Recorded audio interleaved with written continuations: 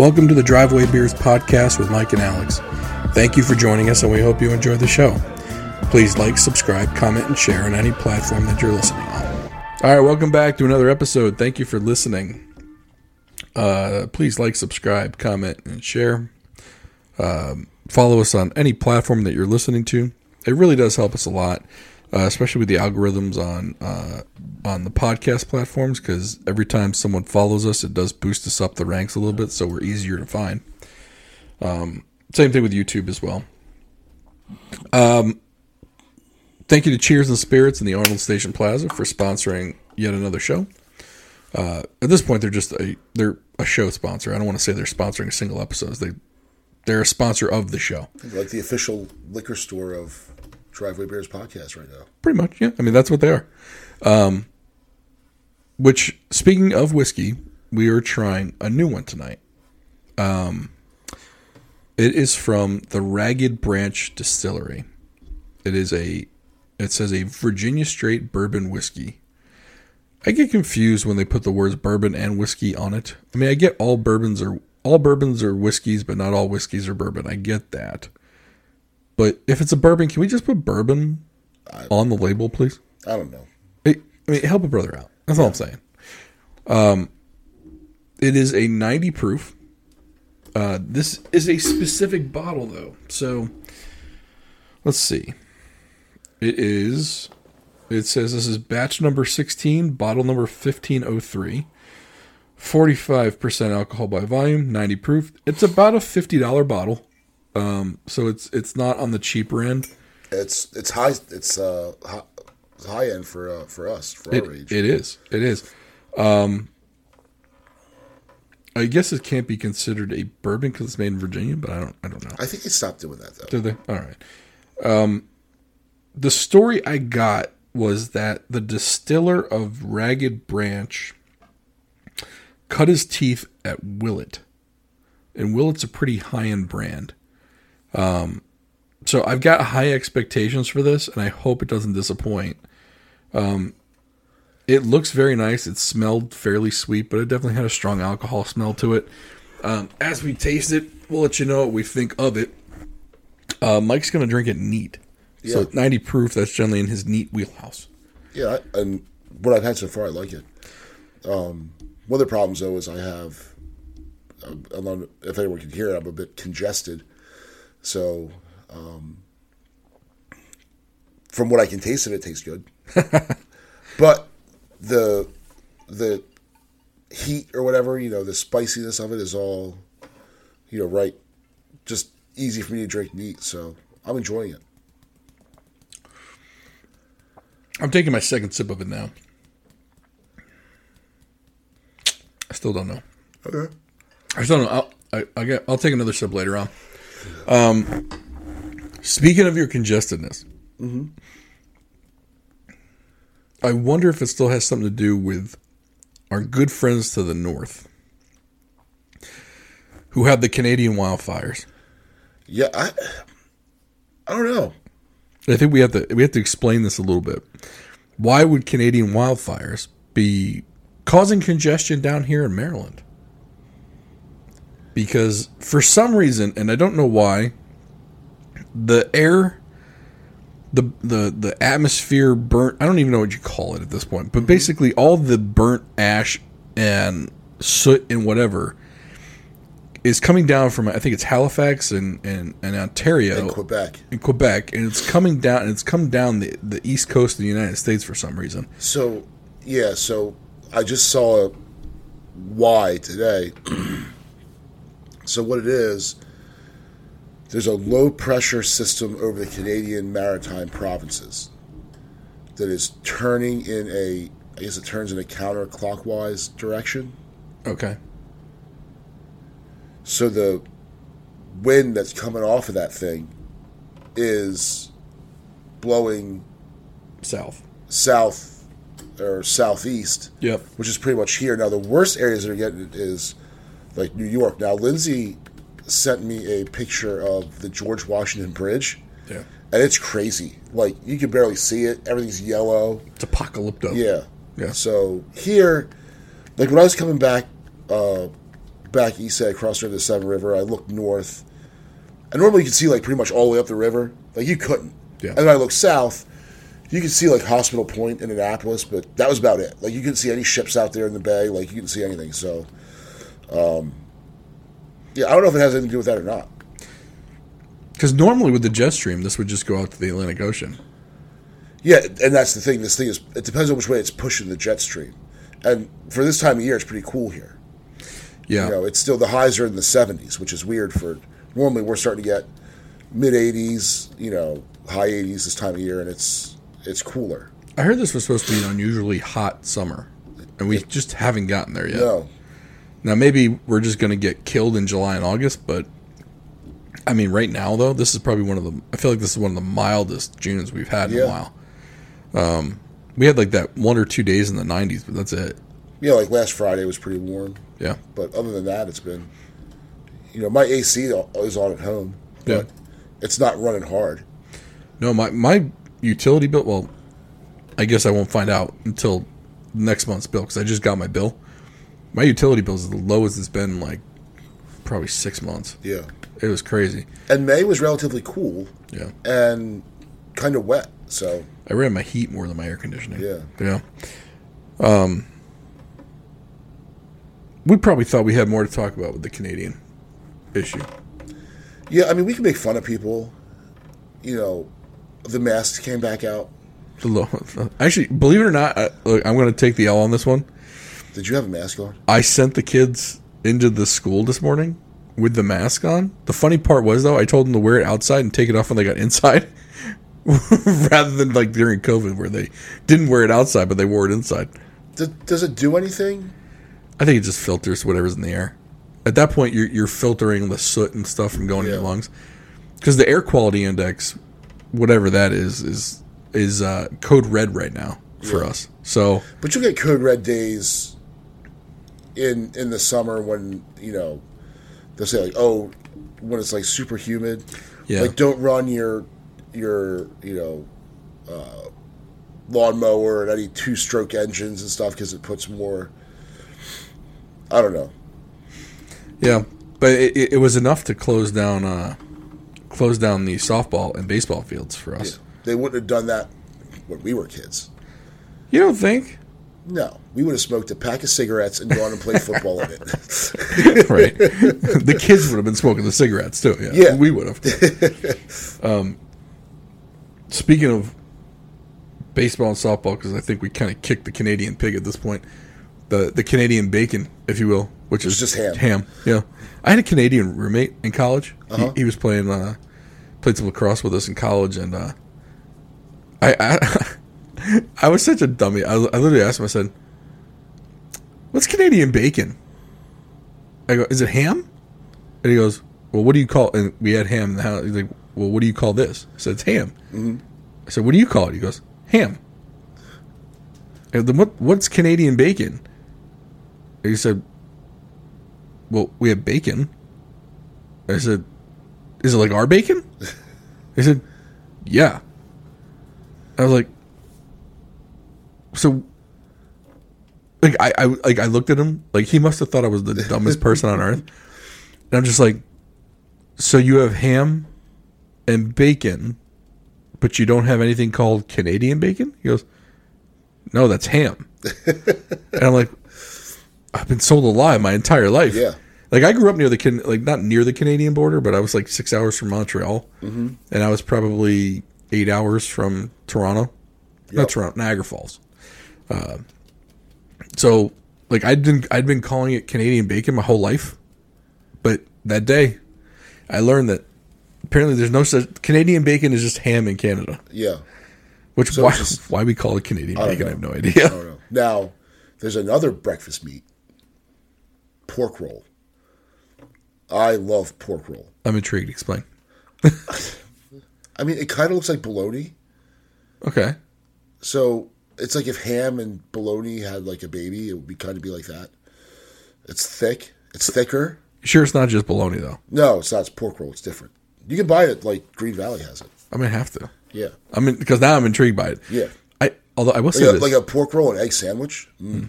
I got I bought bologna for the first time the other day because I was getting like a little nostalgia. Mm-hmm. And I had bologna growing up all the time.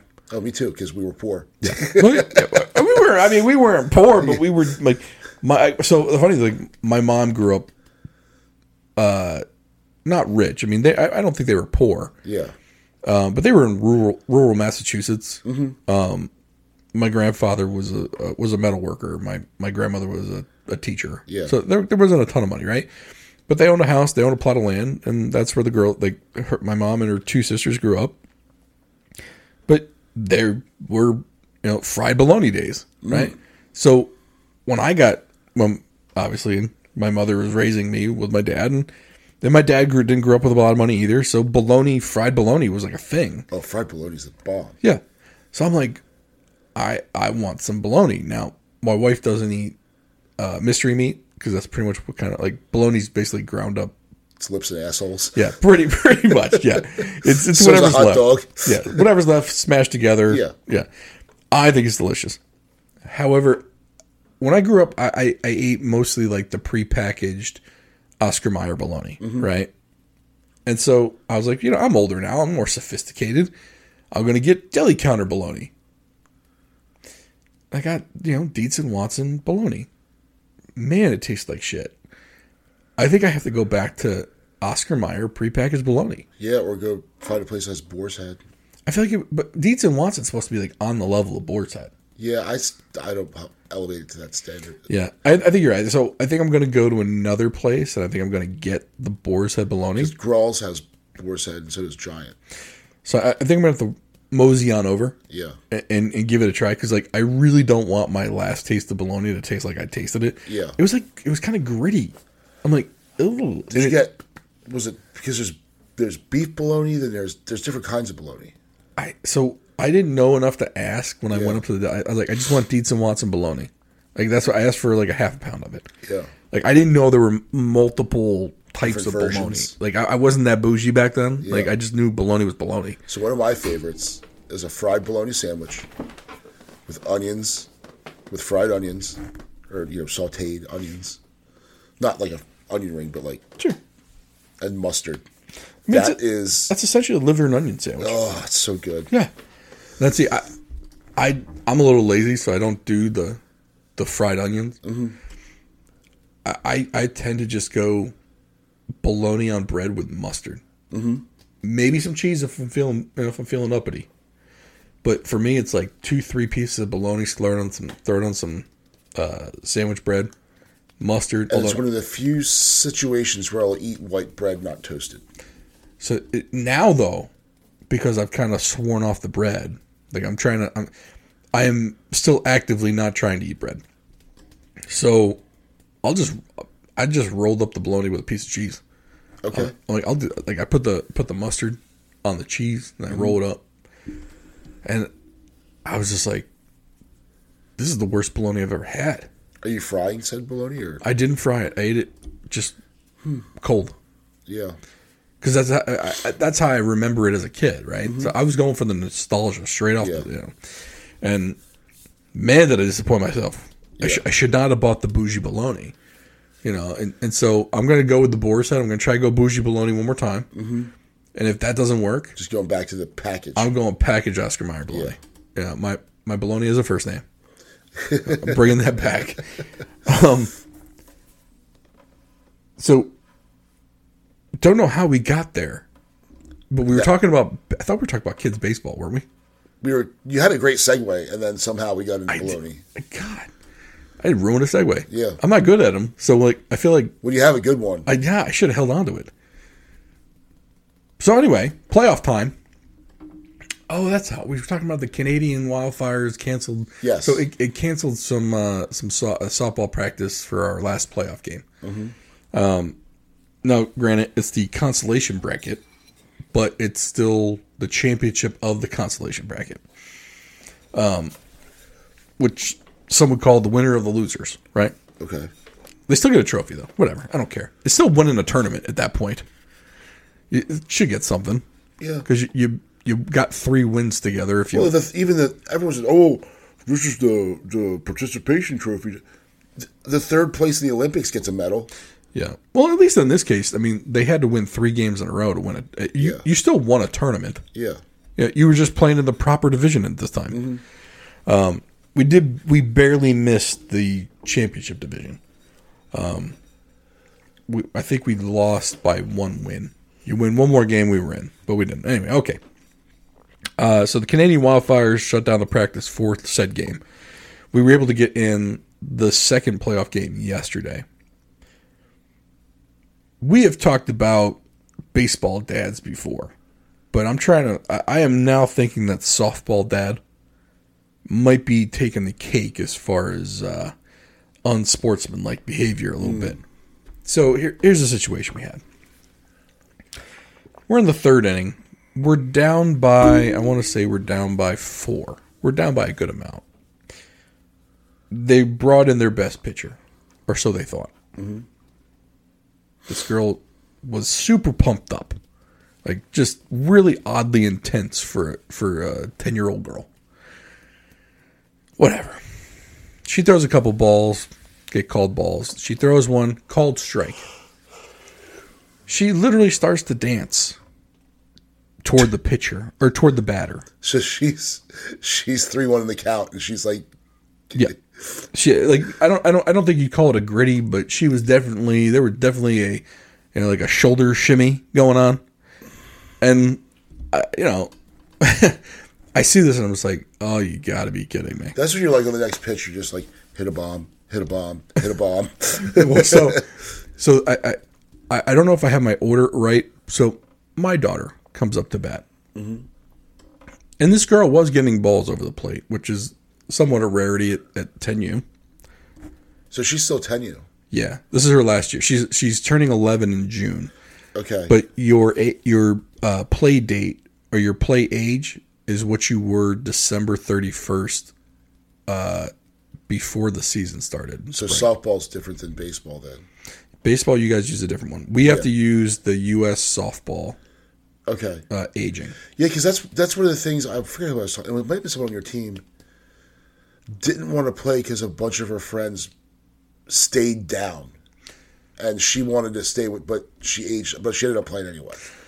Yeah, so the way it works is on August 15th, all the girls age up. Okay. And your new age is whatever your age will be on December 31st of that year. Okay. So you could be a 10-year-old on August 15th. With a November birthday, you're going up? Correct. Okay. Because if you turn 11 by then, that's what you're going to be as of August 15th. Which makes it a little difficult for summer ball stuff because you basically have to do all your tournaments before the end of July. Yeah. Or first week of August. But back to our scenario first. We'll get to that in a minute. So this girl doing her little dance, whatever. My daughter gets up. Now, my kid hits fairly well. Mm-hmm. She's a little stiff at the plate, but she makes really good contact. Mm-hmm. Or she walks. She very rarely strikes out. She's gone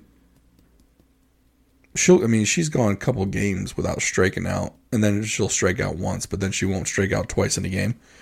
So she either hits the stuffing out of it, or she walks. She only swings at certain pitches. Mm-hmm. And it's gone well for her for the most part. So she gets up, and this girl's pitching, and she throws one right in there, about letters high. Uh-huh.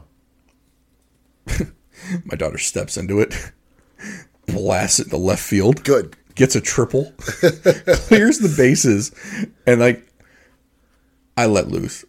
I wasn't I was just cheering my buns off, in general. I wasn't directing it at the pitcher later, right?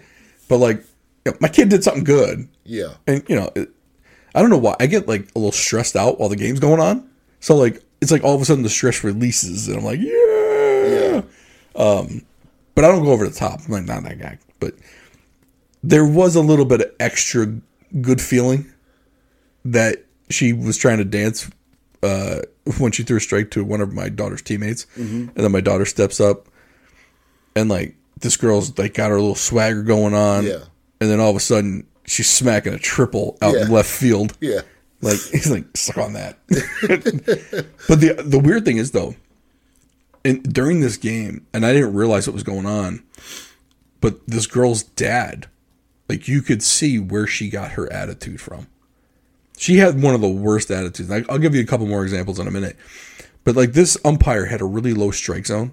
Like, the strike zone was pretty much belly button to, like, the ankles. Yeah. Like, real low.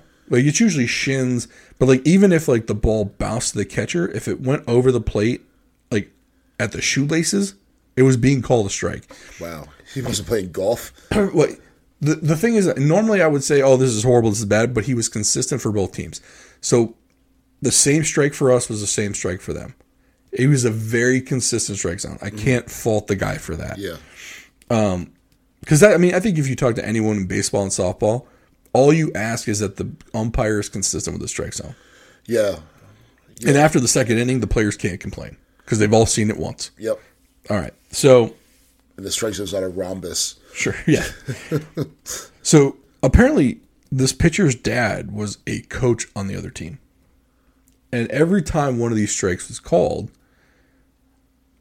or wasn't called, because if he thought it was a strike and it wasn't called, or there was a low strike called, he'd throw his arms up in disgust, give the look of like, oh, what are you doing, man? And he would literally walk into the dugout complaining.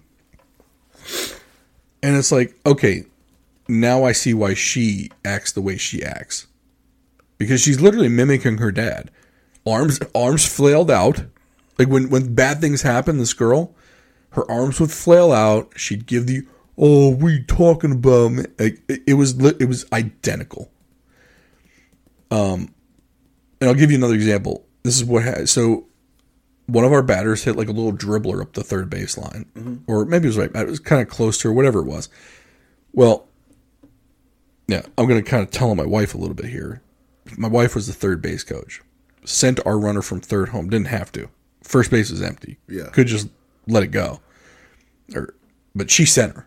Mm-hmm. This pitcher picks up the ball, runs down our runner, and pushes her, like hits her with the glove and the ball, which is normally fine, but it was a little bit harsh. But she drops the ball, and our player touches home plate, and the umpire goes safe, as he should. Yeah. This girl, her immediate reaction was to throw her hands out, look over at her dad, like, oh, like the what the F face. Yeah. Meanwhile, our girls are still running the bases because in softball the play doesn't stop until the pitcher has the ball inside the pitcher circle. Yeah. And so they're literally yelling at this girl, pick up the ball, you have to go to the pitcher circle. So she finally does. Meanwhile, so now she's got runners on second and third because she didn't pick up the ball and go back. She could have had first and second at that time. Later in the inning, well, the next inning, because she got out of the inning, well, she gave up 5 runs, inning's over. Yeah. So for all her dancing and showboating and all this other stuff, she let up the maximum amount of runs. Because he run ruled, right? Yes. Yeah. Then the next inning, same situation kind of happens. There's a little bit of a dribble over near the pitcher. She picks it up. Now she comes over and she pretty much like Sean Taylor's the girl. like knocks her out of the base path toward the backstop, or toward like the third baseline fence. But she drops the ball again, but the ump doesn't see it. Calls our girl out. Fine, whatever. But for whatever reason, now she's doing like the like you're 10 years old and you literally just had to tackle a girl. Yeah. Because you can't control your emotions from the prior inning. And I'm literally looking at her dad. It's a mirror image. Yep. Like he is tournament dad in rec ball. I was like, yo, dude, you got to look at what you're teaching your kid. Your kids will mimic you 100% of the time. Yeah. And she mimicked him every single time.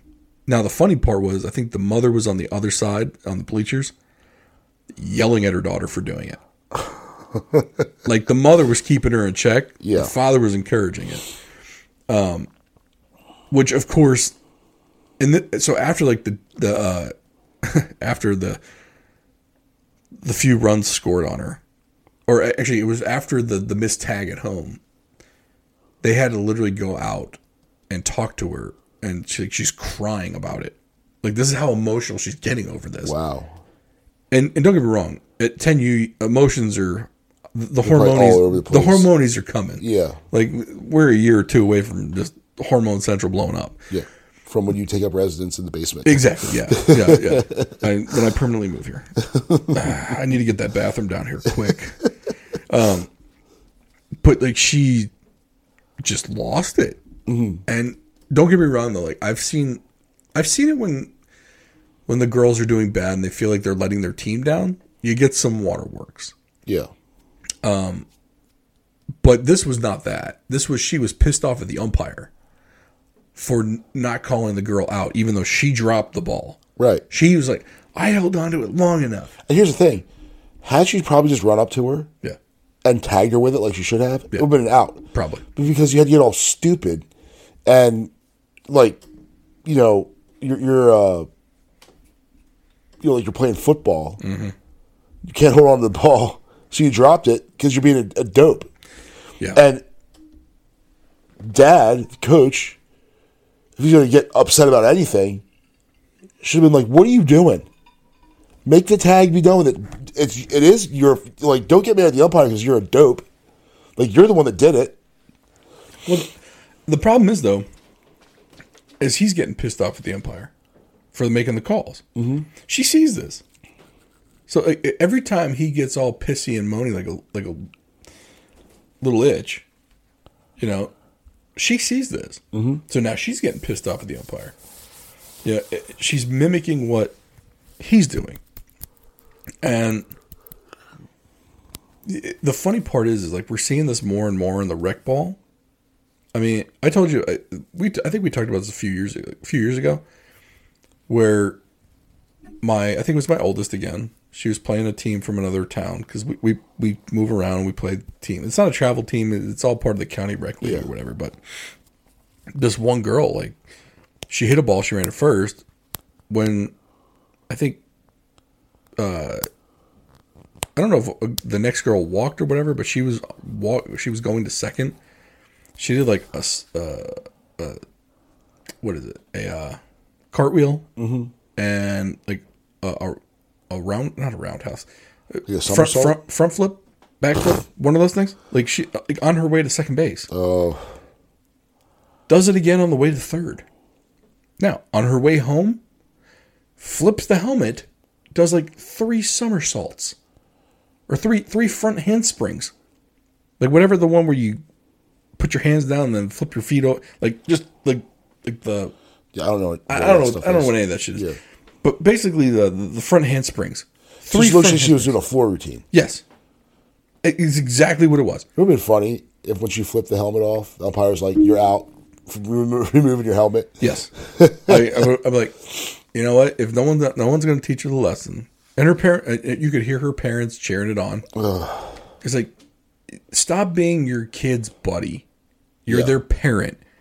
Teach them that bullshit doesn't fly. Well, it's like have some respect for your opponent. Have some respect for your game. We've been pretty lucky this year the youngest is doing T-ball, so that doesn't really matter. Because they're not keeping score. It's all about cuteness and fun. Sure. Uniforms are too big. Yeah. Yeah, all the fun stuff. The middle is doing his first year of coach pitch. It's actually his own kid coach hybrid. It's actually the only year they do that. Oh, no umpires. So it's still kind of fun, but, it's not too much obnoxiousness. The oldest, though, this year, his league has been pretty decent as far as that. There was one coach who was, yelling across, like, to his pitcher, like, "Hey, this kid's afraid to swing." And the umpire called him out. He's like, "Hey, enough of that. So, and then the other team, first, I hate chants. And I don't know how you deal with softball with the stupid chants. So the team started chanting, and it was like derogatory towards individual players. And the referee called the coach over and said, hey, no, next time you do that, you're gone. This is done. That stops now. And they knocked it off. It's funny, though, because when our kids start chanting, I'm like, boys, softball field's up the hill. You want to chant. This is about spitting seeds and spit and dip, which you can't do yet, but right. Eventually, yes. But, yeah, that's what this is. This isn't, we're not, Homer, Hom. I don't want to hear it. I don't want to hear it. I know all those chants. And I hate. Oh, my God. I was coaching T-ball, and there was a softball game because it's right. I'm like, oh my God! And then I remember all those chants when I played softball. I was like, please don't teach the kids that. We're T-ball. This is about spitting seeds and spit and dip. So there's one they go, like when a girl steals a base, they go, she stole on you. She stole on you. Oh, that's like borderline taunting. Yeah. Like I'm like, isn't that like over the line? I'm like looking over the coach. She's like, she give me the thumbs up, like it's awesome. Like, is this normal? Like, yeah. I knew I'm new. I guess I'm new. I've been doing, like, my kid's been playing for 4 or 5 years. At this point, I'm like, is that kosher? Like, what do we do with this? Yeah. Apparently, it's all right. But I hate the chants. And they say, oh, it's fun for the kids. No, it's annoying. Do they do it like high school players don't do it? They do it in college. Oh, yes, they do. Softball players do it. Yeah. High school baseball players don't do it. No, they don't do that. So... I was going to say, softball in college, they should... Oh, I hear it on the TV. I actually enjoy watching the Softball College World Series. And I hear it, I'm like, will you girls stop? Like, who's this pumping up? This has to be annoying everybody. Because I'm like, I lean over the fence like Buck Showalter and spit seeds. What's your favorite part about that home run? Then I went over the fence. Like, there we go. I think that should be a movement. Get rid of the softball chants. Although yeah. I think I'm in the minority, though, because... I think who likes them? I think the ladies like them. Yeah, well, I know the girls do. I think the moms like it a little bit. I mean, it's worse when they're younger because you got it's high pitched. Well, you got the high pitched and they're yelling. Like they're not singing, they're yelling. And of course, you got like 3 girls doing one, 4 girls are doing a different one. It's like dueling songs at this point. Yeah. And it's just like screeching on the ears. At least when they're older, at least it's a song at that point. Yeah. So I mean, I'm looking forward to that point because even at the 10U level, you got one girl who's doing it, who's trying to lead the chant. Who's teaching them? They go online, they go on YouTube, and they learn them. And then one learns it, and then she teaches the other 12. Like, and it spreads like a disease. Yeah. So you're talking about the dads. Yeah. So, but we've been pretty lucky. Most of the kids have been decent. There was a kid that did the gritty off the mound. Did he get hit the next at bat? The next at bat was no, that was the bottom third of the lineup. So it was 3 up, 3 down. It was a great inning. I mean, when he went to go bat, do you guys have it where you want a showboat? Here's one in your ear. Well, I'll tell a story about that. So then he comes back out. So now the bottom 3 of the lineup's gone. What's he get next? The top half of the lineup, and then it goes. And I told the kids, I said, hey, guys, be humble or be humbled. And, of course, they're 11. They're like, huh? Like, I'm getting all zen on them. But this kid comes up. And he's a nice kid, but he's just getting excited. But he comes up, and it's single, double, triple, yank. So it's like, that's why you don't do the gritty coming off the mound. You got to respect the game, dude. So that was amusing. Yeah, so, but it's been pretty decent. But there was something I was going to get into. I forget what it was. So I just want to go back because I know people are probably judging me through the microphone about me saying that maybe the kid should get one in the ear. Hey, they got to learn. They got to learn this early. So we had a kid. So it was weird. So and I know the coach from the other team. The kid hits the ball, runs. But the ball goes foul as he's running. But when he's running, he throws the bat. And it hits our catcher. So, it's foul anyway, so come on back. And the umpire goes, "You're out, throwing the bat." Hit the catcher. The other coach comes over and was like, "Hey, can we get a warning?" And the umpire looks at him and goes, "Well, what do you think?" And he goes, "Well, I'd like a warning." He goes, "Okay, that's a warning." Puts it back up. The very next pitch, the pitcher nails him. And I'm like, so there's your real warning. So our coach goes, "Can we get a warning on that?" So that was funny, but for the most part, it's been pretty fun. Not too much, aside from some of the kids and that one coach that was, like, as much as I hate chants, you want to do chants, like, do it. You don't direct it at a player. You don't direct it at, and I'm sure, like in the major league, there are, different levels. Everyone's talking all kinds of smack, but you don't. It's not an organized thing where with children and an adult is behind it. Right. Like that to me is too much. I mean, I was with the softball. There's no adult behind it. It's just the kids. Yeah. The adults are just like, "Oh, it's cute." It's like, no, It's annoying. It's making my ears bleed. Has anyone bought them like seeds to fill their mouths with seeds so they can't chant? No. And maybe do the girls chew seeds in the dugout? I don't know. I don't know why I'm bringing this up. So we had an equipment issue.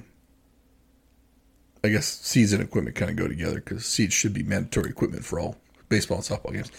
But for whatever reason, our baseball softball club decides to give like these little kids, and I don't know if it's the same for baseball, but for softball, they give us catcher's equipment that's like 3 times too big. I think probably what it is, they probably buy.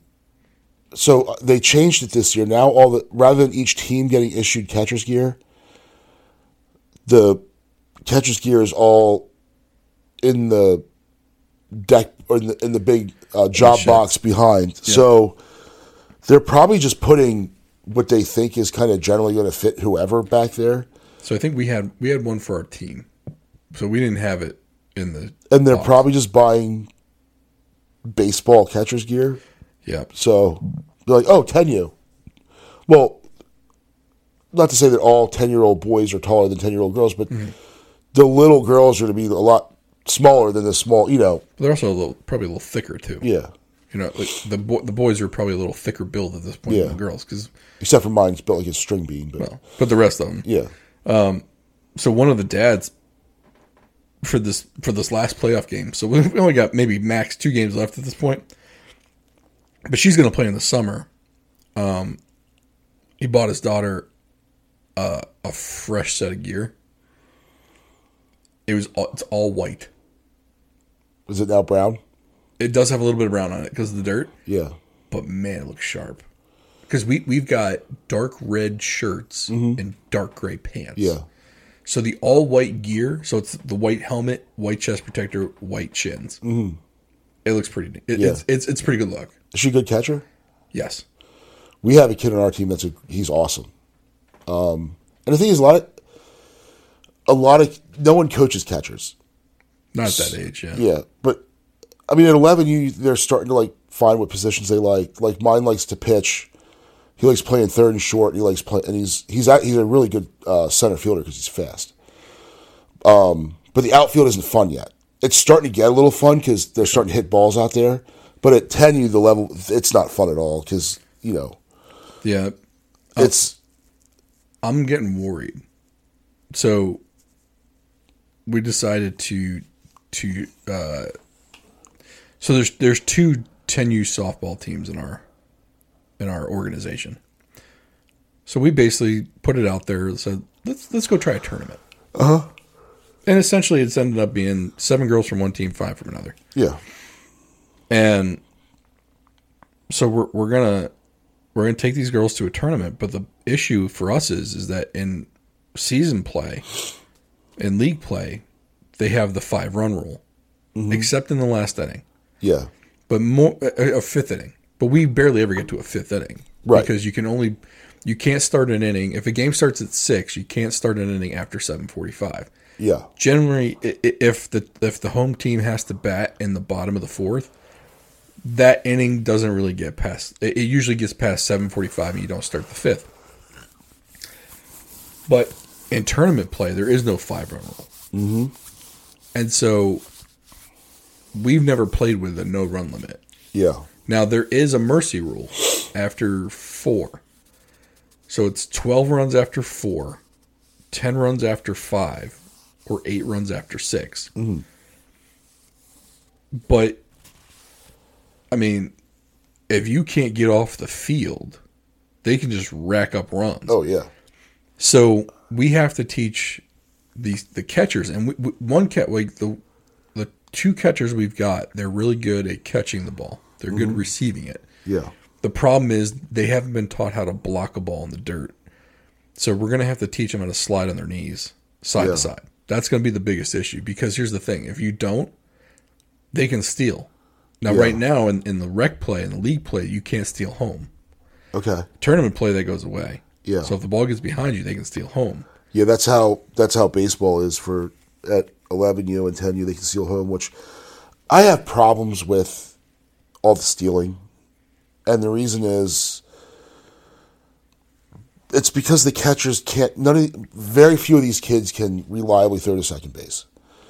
So you get to first base on a walk, and then you steal second, and then you steal third. Yeah. Is this baseball, or is it track? Right.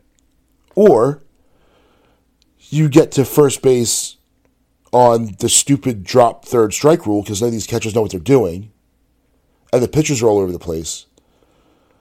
So, and I'm part of some coaches forums, and I get into arguments like, oh, well, those are the rules of baseball, and they got to learn sometime.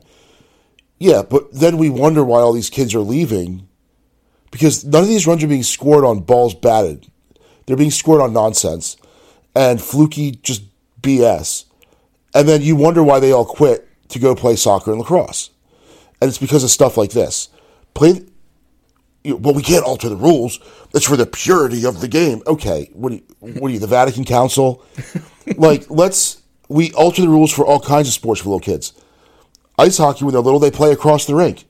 Soccer, they use smaller nets. Basketball, they lower the rims. So they can still play the game, even though they're not as strong, they're not as fast, whatever it is.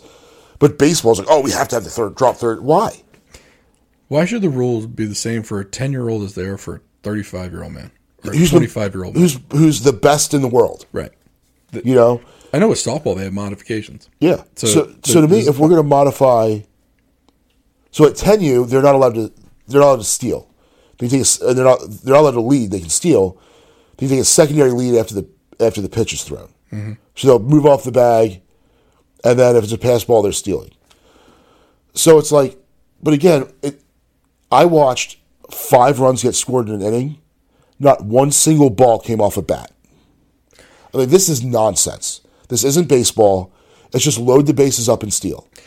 Yeah. So one of the things the ladies taught the catchers on our team. So essentially, we'll give the team second base because it's a long throw. Yeah. Ball probably ends up in the outfield, and they're going to take third anyway. Yeah. So and the thing is that the 11-year-old boys, few of them can make that throw, and I think the distances are similar in 60 feet. Yeah. Yeah. So what we do is we basically the decision was made. You're going to give them second, but the throw to third is easier. Yeah. So one of our catchers, actually probably more than one of them, because she receives the ball pretty well, unless it's on the ground or through whatever. Yeah. But if they try and steal third, she's pegged out 3 runners at third. That's good. Trying to steal third. Yeah. So basically every time there's a runner on second, she knows when she catches the ball, she's looking to third, and the third baseman knows she's got to go cover. Mm-hmm. Because if that girl goes, the ball's coming. Yeah. And it happened actually this last playoff game. They nailed the girl at third. Mm-hmm.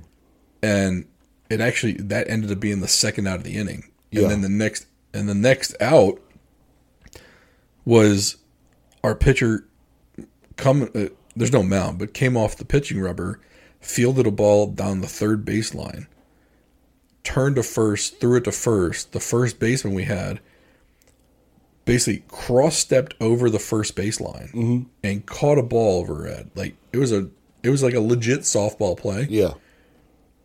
I think at that point, the other team was out. They were done. Like, that killed them emotionally because that killed their rally. Yeah. That those 2 plays killed a rally for them. And yeah,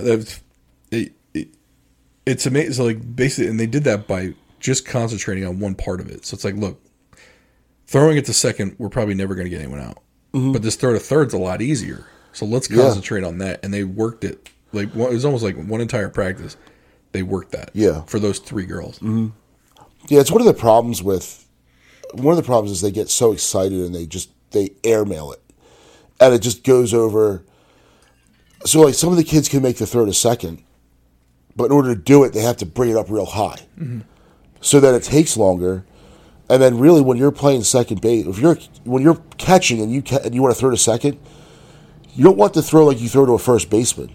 You want to throw about a foot off the ground, if you're looking at it from home plate, to the right of the base, so that the ball gets there and the tag's easy to make. Yep. But they can't throw that accurately. Now we have one kid that has the arm strength, but sometimes like the second baseman doesn't catch it, and then the center fielder hasn't backed him up. So now it's like I watched a game. The runner moves to steal second. They throw the ball to second base. Misses. The runner then from third is now coming home too. Like they leave once it gets overthrown. Running home, rather than throwing it to third or just getting it back to second base and getting it to the pitcher, they try to throw home. Overthrow that. Now the runner from second is running to third. The catcher gets the ball, airmails it over the third baseman's head. Now that run, and I'm like, stop throwing the ball. Just stop. And it's just a comedy of errors. Yeah. And it's like, guys, stop trying to do too much. All this extra stuff you're doing is just like you tell your shortstop, like, you field that ball. If you don't field it clean and that kid is almost to first base, don't throw it. Like, because you're going to panic and then you miss. Now he's going to second. And then the first baseman panics, tries to throw it to second, misses. And now he's going to third. It's just stop. So, but to get that in their heads, because it's to think, like, I got to do something. Sometimes the best thing to do is just cut your losses. Yeah, but kids don't think that way. And it's easy for me as the outsider sitting there keeping score to think that, because I'm seeing the whole thing. Right. They're only seeing what they're doing. I have the ball. This guy's going. I got to stop him. So now, my oldest got one. Catcher overthrows third base on a steal.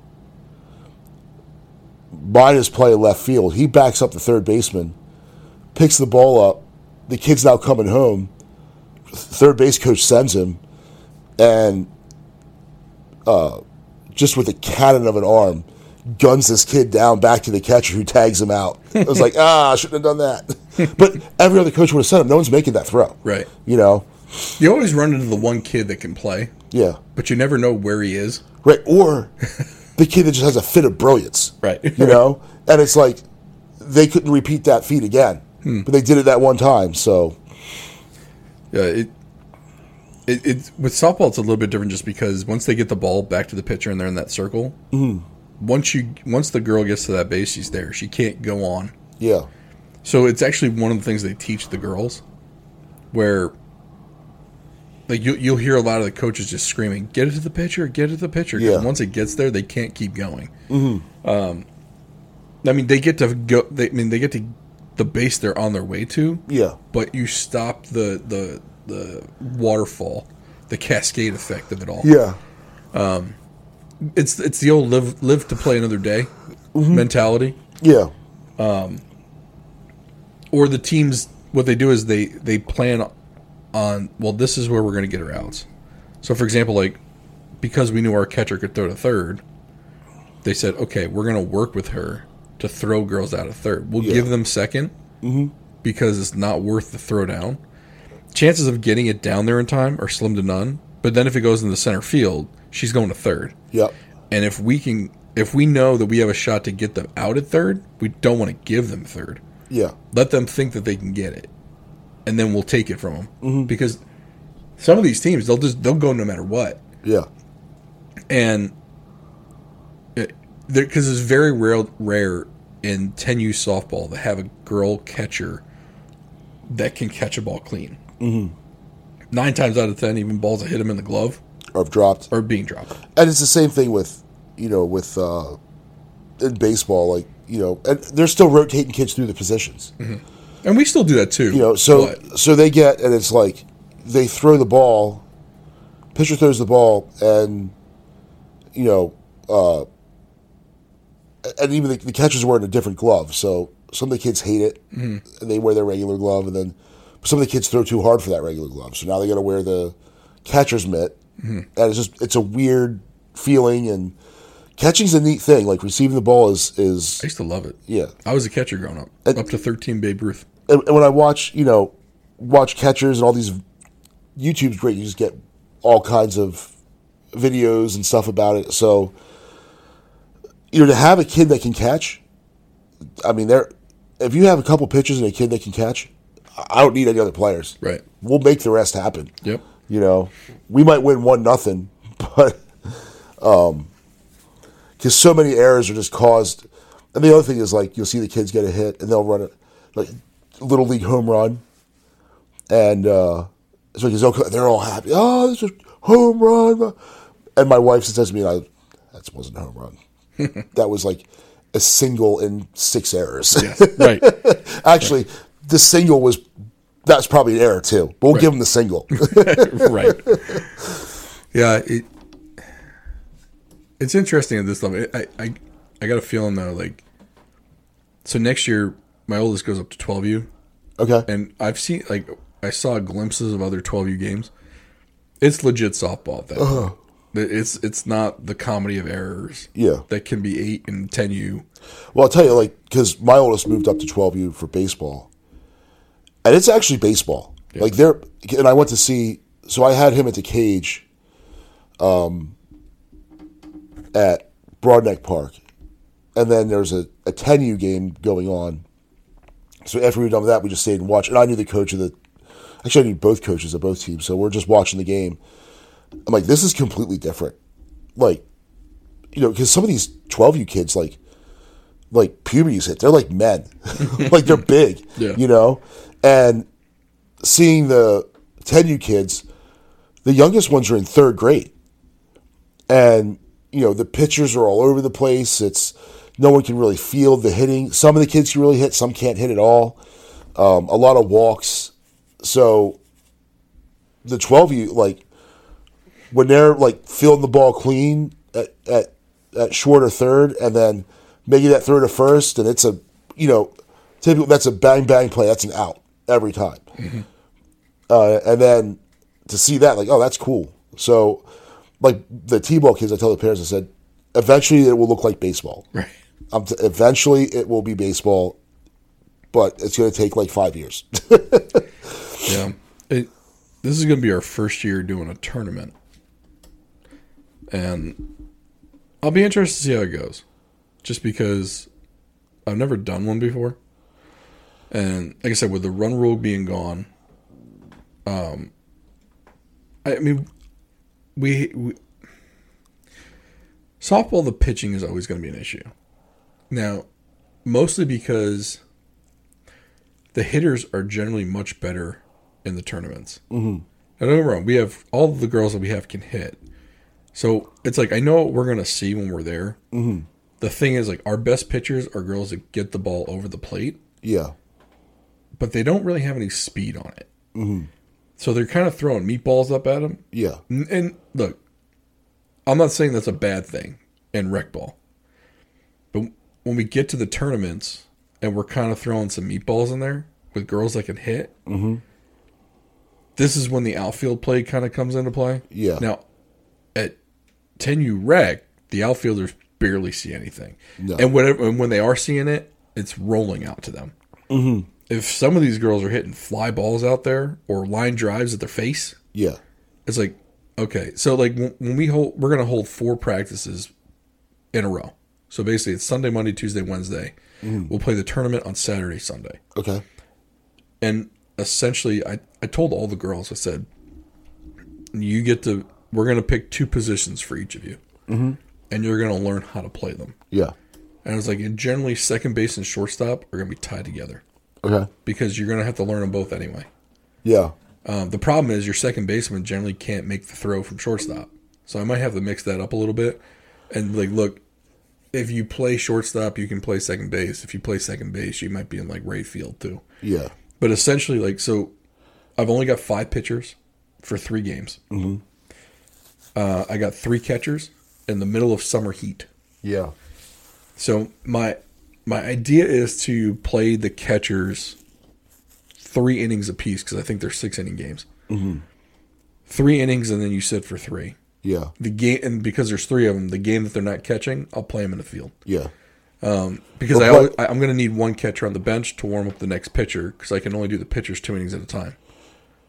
Is there a dad or a mom that would warm the pitchers up? I can probably work that in too. I used to do that. So, like last year, for my oldest last year, 10U, what we would do is we'd have to build a rotation, and it was easier. I would just type it up and print it and put it on the fence of the dugout, so all the kids could see it. Mm-hmm. And we try to schedule the pitchers. Every now and then you have to pull one out, but usually just let them finish the inning. So what I do is the kid that was going to pitch the next inning, so if he's going to pitch in the 3rd, he'd sit the 2nd. Yeah. And I take that kid out and I warm him up. And we just start with just, some just regular throws and eventually move to pitching. The fields you're on, unfortunately, didn't have a mound off the field. Right. So some of them do. We did tournaments last year. Don't be surprised if you find a team that's really a travel team. Right. That they've entered into the tournament just to whip up on rec teams. Well, here's the thing. They can't. Okay. So which one are you doing? So we're doing what they call Rec All-Stars. Okay. Under USSSA, which is United States something, whatever. Yeah. So they have Class A, B, C, and Rec All-Stars. So Rec All-Stars is like Class D. Okay. If a kid played a season on a Class C team, they cannot play on a team, even as a guest player for Rec All-Stars. Okay. Because we were trying to see if a girl, she missed the cutoff for the spring season to play club ball. Mm-hmm. So she went and played for a travel team for the season. Well, she wanted to come back and play with her friends on this travel team, and then she's going to play rec ball in the fall. Mm-hmm. Well, because the season for by USSA standards doesn't end until August 14th. So, like, if we would have played the tournament August 15th, her calendar year resets, so she wouldn't have been on any team. Okay. And she could have played with us, but because it's still within the league year, she can't play with us because she played on a Class C team. Okay. So they can't. They make sure that the Rec All-Star teams are playing against other Rec All-Star teams, right, and that none of the girls have played on a travel Class C team. So definitely not Class A or B. Yeah. So they do try and do that. And from the teams I've seen, they're local teams for the most part. There's like one team from like Wilmington, Delaware too. But okay. I mean, but they should all be rec players. They should not be. Now, Class B, A, and C, I think those players can move up and down, but I'm not sure. So we played a tournament last year. It was up in Ellicott City. It was in, I think it's like Ellicott City, American Legion Park. It's awesome. There's like 15 ball fields there. It's cool.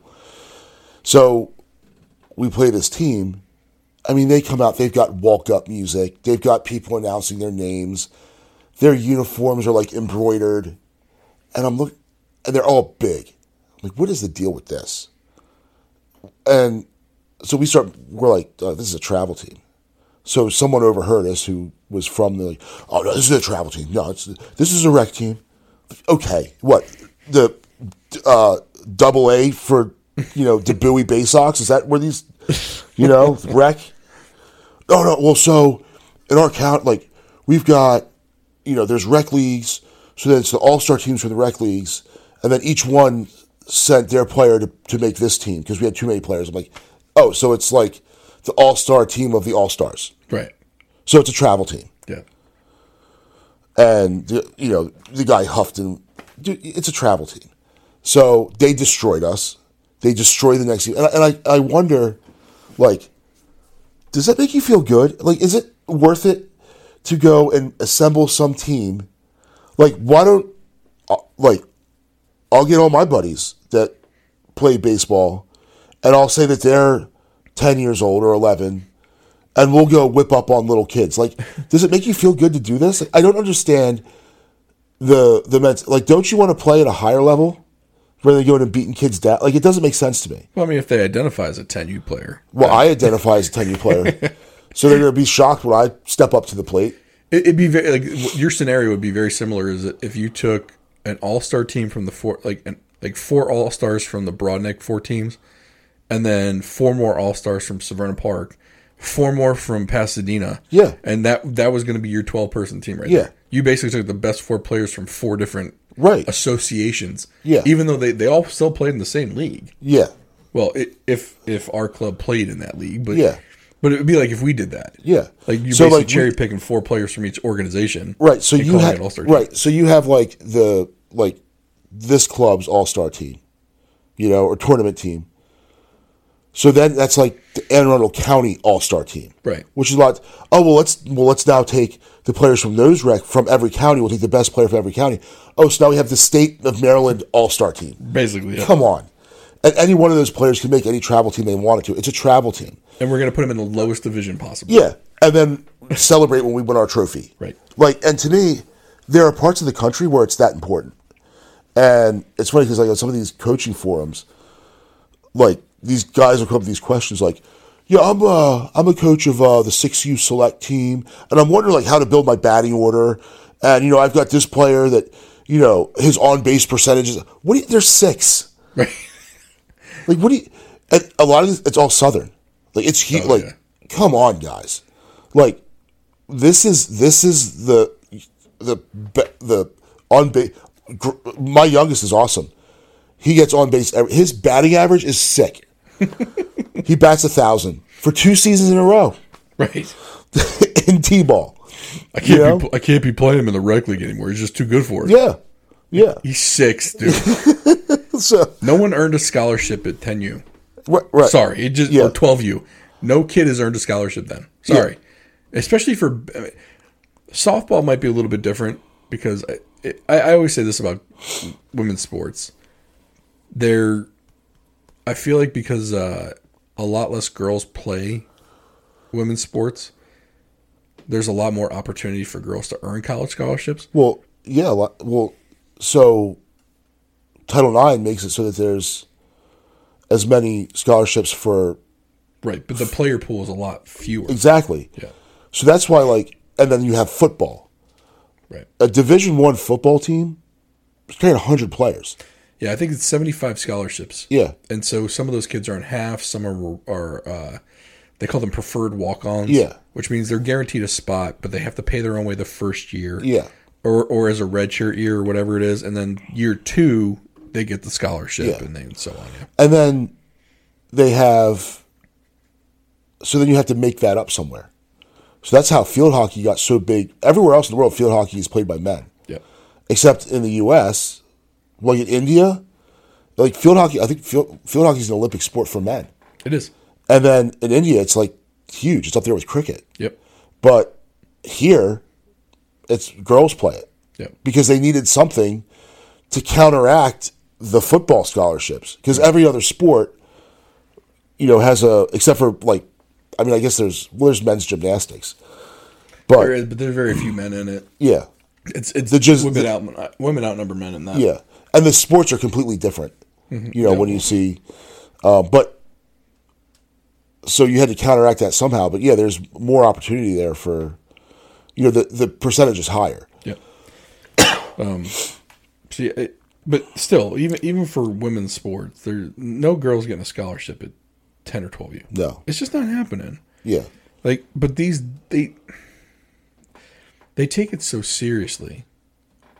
And their thinking is if I push my kid to be the best now at 6U, by the time he hits 8 to 10U, he's going to be even better than the next kid. And by the time he gets to 12U, now instead of learning some certain things, he's honing skills. Like, I get it. You're trying to give your kid a leg up. Yeah.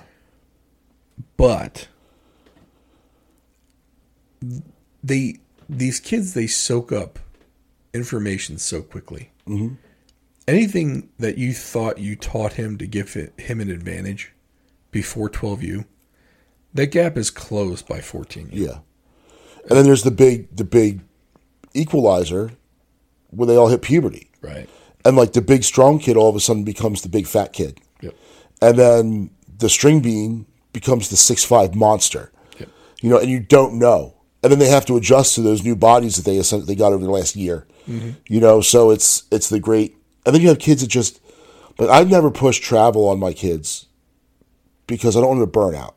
Right. So they all play different sports. Now my one does do travel in one sport, but he's good. But it's swimming, so it's good for him. It's good exercise. So, it's one of those things where I'm not going to push it on the kids. If they want to go and play, like, if I never say, hey, you go outside and hit your bucket of balls. If they ask, hey, Dad, can you set up the power net so I can hit some balls? Sure. The only rule is if you start hitting the bucket, you have to finish hitting the bucket. Mm-hmm. And you have to pick everything up. No stopping midway. You have to finish what you started. And I'm not setting the power net up for you to go play with it for 2 minutes. Right. But it's never like, oh, hey, dude, today's your bullpen day. I've read that on these forums. Like, so my 8U player, like, I'm trying to figure out his rest schedule. So it's pitch, it's game day pitch, rest, long toss, bullpen day, start. I'm like, what? Like, what do you... Stop living through your kid. Yeah. And I think a lot of dads are thinking, man, if I had just done a little bit more, maybe I could have made it. No, you wouldn't have made it. Like, it's... So they push that onto their kids. And then I think their kids like it to us, but then they burn out. And I don't want the kids that hate the sport and hate me. Well, no, and the funny thing is the kids look at it as they get to spend time with their dad. Yeah. The dad sees it as, I'm going to turn my kid into a pro. Yeah. It was funny, like when we were talking about this tournament team thing at 10U, I talked with my wife about it and some of the other parents, and we had never done a travel ball or tournament team. We said, let's just do one. Where the girl, because the two teams, the girls know each other. They go to school together. Yeah. So it's not so like they all go either one school or another, or they've played together in the past. Like, but during the season, you can only have 14 on a team, so you split them in half. Yeah. But they're still friends. So basically, the way they saw this was we presented it like, we know you didn't get to play with your friends during the season. Mm-hmm. So why don't we do a tournament? Because our season ends in early June too. Yeah. So it's like, well, why don't we get one more in? Let's get a little bit more softball in. We'll do one tournament. We'll make it a fun weekend. We'll barbecue. We'll take the RV up there. Jack's down in the parking lot. Yeah. TV, cornhole, barbecue. Yeah. Or whatever, or the grill. And after the first game, or after the last game, depending on what our schedule looks like, we'll just hang out. Yeah. And you girls get to hang out with your friends and play some softball, and we all get to see what it's like. Yeah. And see if we even want to do this again. Yep. Who knows? We might just want to stick in rec ball. Yeah. You know what I'm saying? Like, but so for us, this was more of the experiment. The girls get some cool jerseys because we're going to get them some new jerseys. Mm-hmm. But they get to play with their friends. But the other thing is, like, we also didn't want to get our trying to think of a polite way to say this, but we didn't want to get our shit kicked in. Yeah. So that's why we decided to do the 4 practices in a row and specialize the girls a little bit to a certain position. Because a lot of these girls are going to move to 12U, and they're going to have to pick a position anyway. Yeah. So we're going to have certain pitchers pitch. Catchers are going to catch. The girl who is basically a Hoover with the glove is going to play first. Mm-hmm. The girl with the best arm is going to play short. Yeah.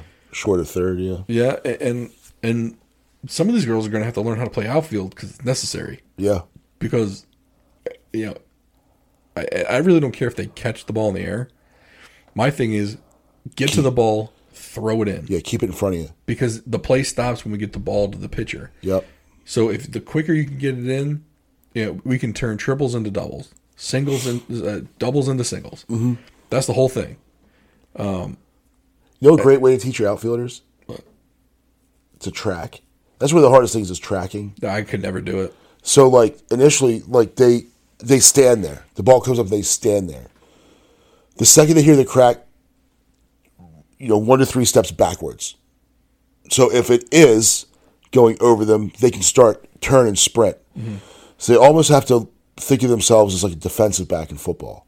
Backpedal, backpedal, backpedal. When the player gets to a certain point, you pivot, and then now you're running with him. But I picked this up at a Cal Ripken Senior Foundation camp I went to, mm-hmm. or event that I went to, and they're using a football. They can't figure it out with a baseball.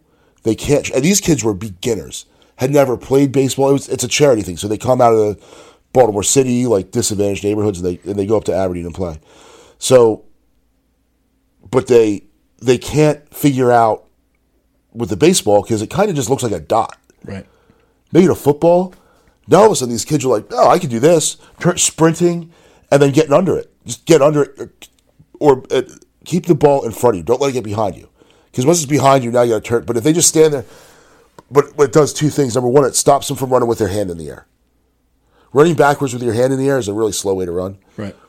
Bring the glove down, and then turn and run forwards.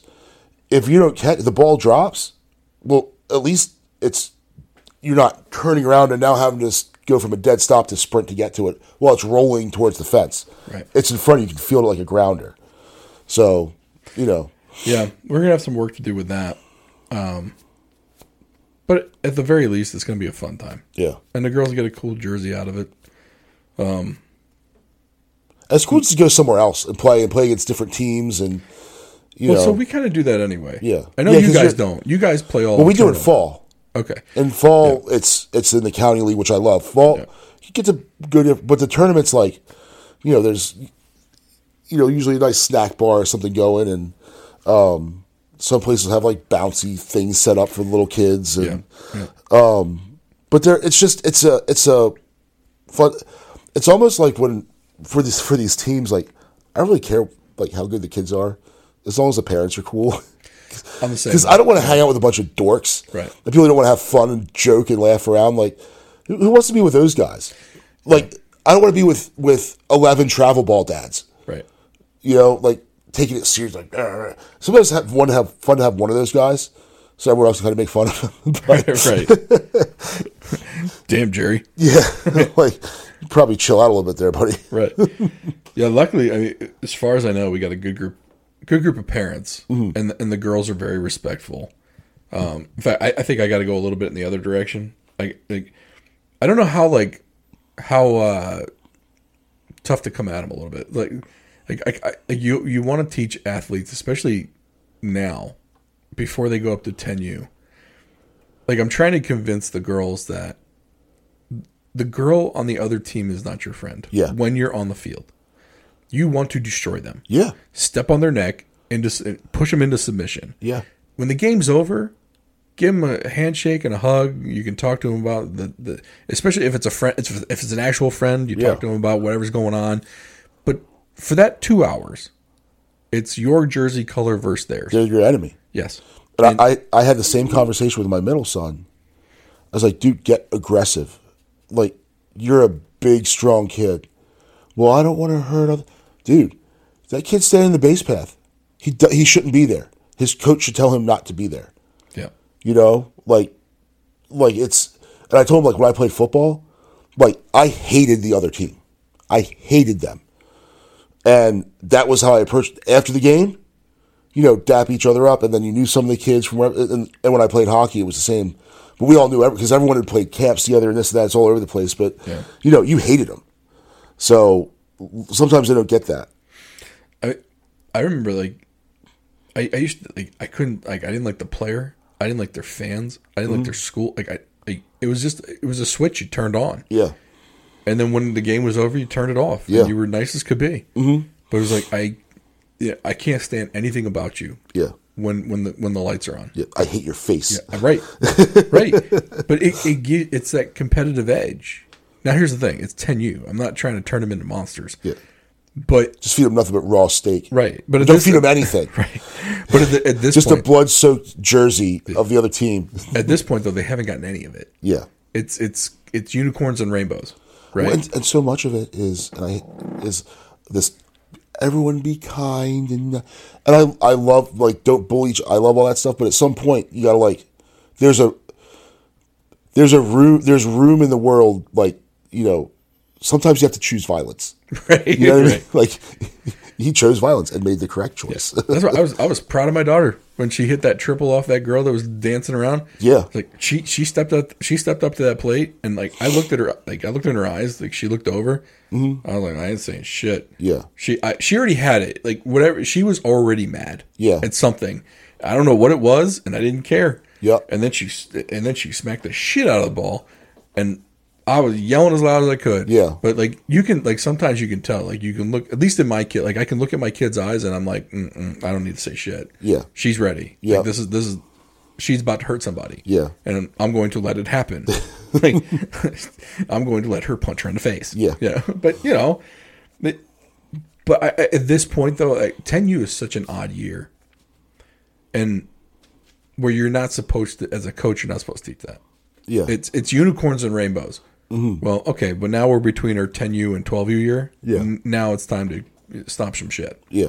And so, I mean, hopefully the parents that are, I mean, I'm preaching fun, but I'm also going to be like, okay, girls, it's about to get real. Because if you aren't willing to step on their throat, mm-hmm. they're going to score 20 on you, and you're going to get 3 innings a game. Yeah. So and we're going to go home. Yeah.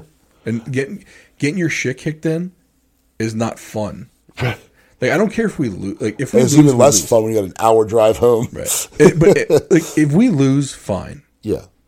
But when you lose like 20-1, it's just not. Yeah. You hate playing the game after that. You just want it to end. Yeah. Exactly. You're rather than being excited to come back the next day, you just want to forfeit. Yeah. And that's never any good. Yeah. So. Yeah, they do. Yeah, it is no fun when you're just getting stomped, you know. And then you look up at the clock. Well, baseball or softball, there's no clock, but you're like, you know, can we just strike out? Like I'm just swinging everything so we can leave. Yeah, you know. So that's definitely not. No one wants to do that. So yeah. Well, if any of you out there. If you have a similar experience with your kids playing rec ball, travel ball, you got travel ball dad or super sensitive dad throwing his arms around, flailing around like a chump, let us know in the comments. Thank you to Cheers and Spirits for sponsoring this episode. Please like, subscribe, comment, and share. Follow us on all the podcast platforms, and we will see you next time.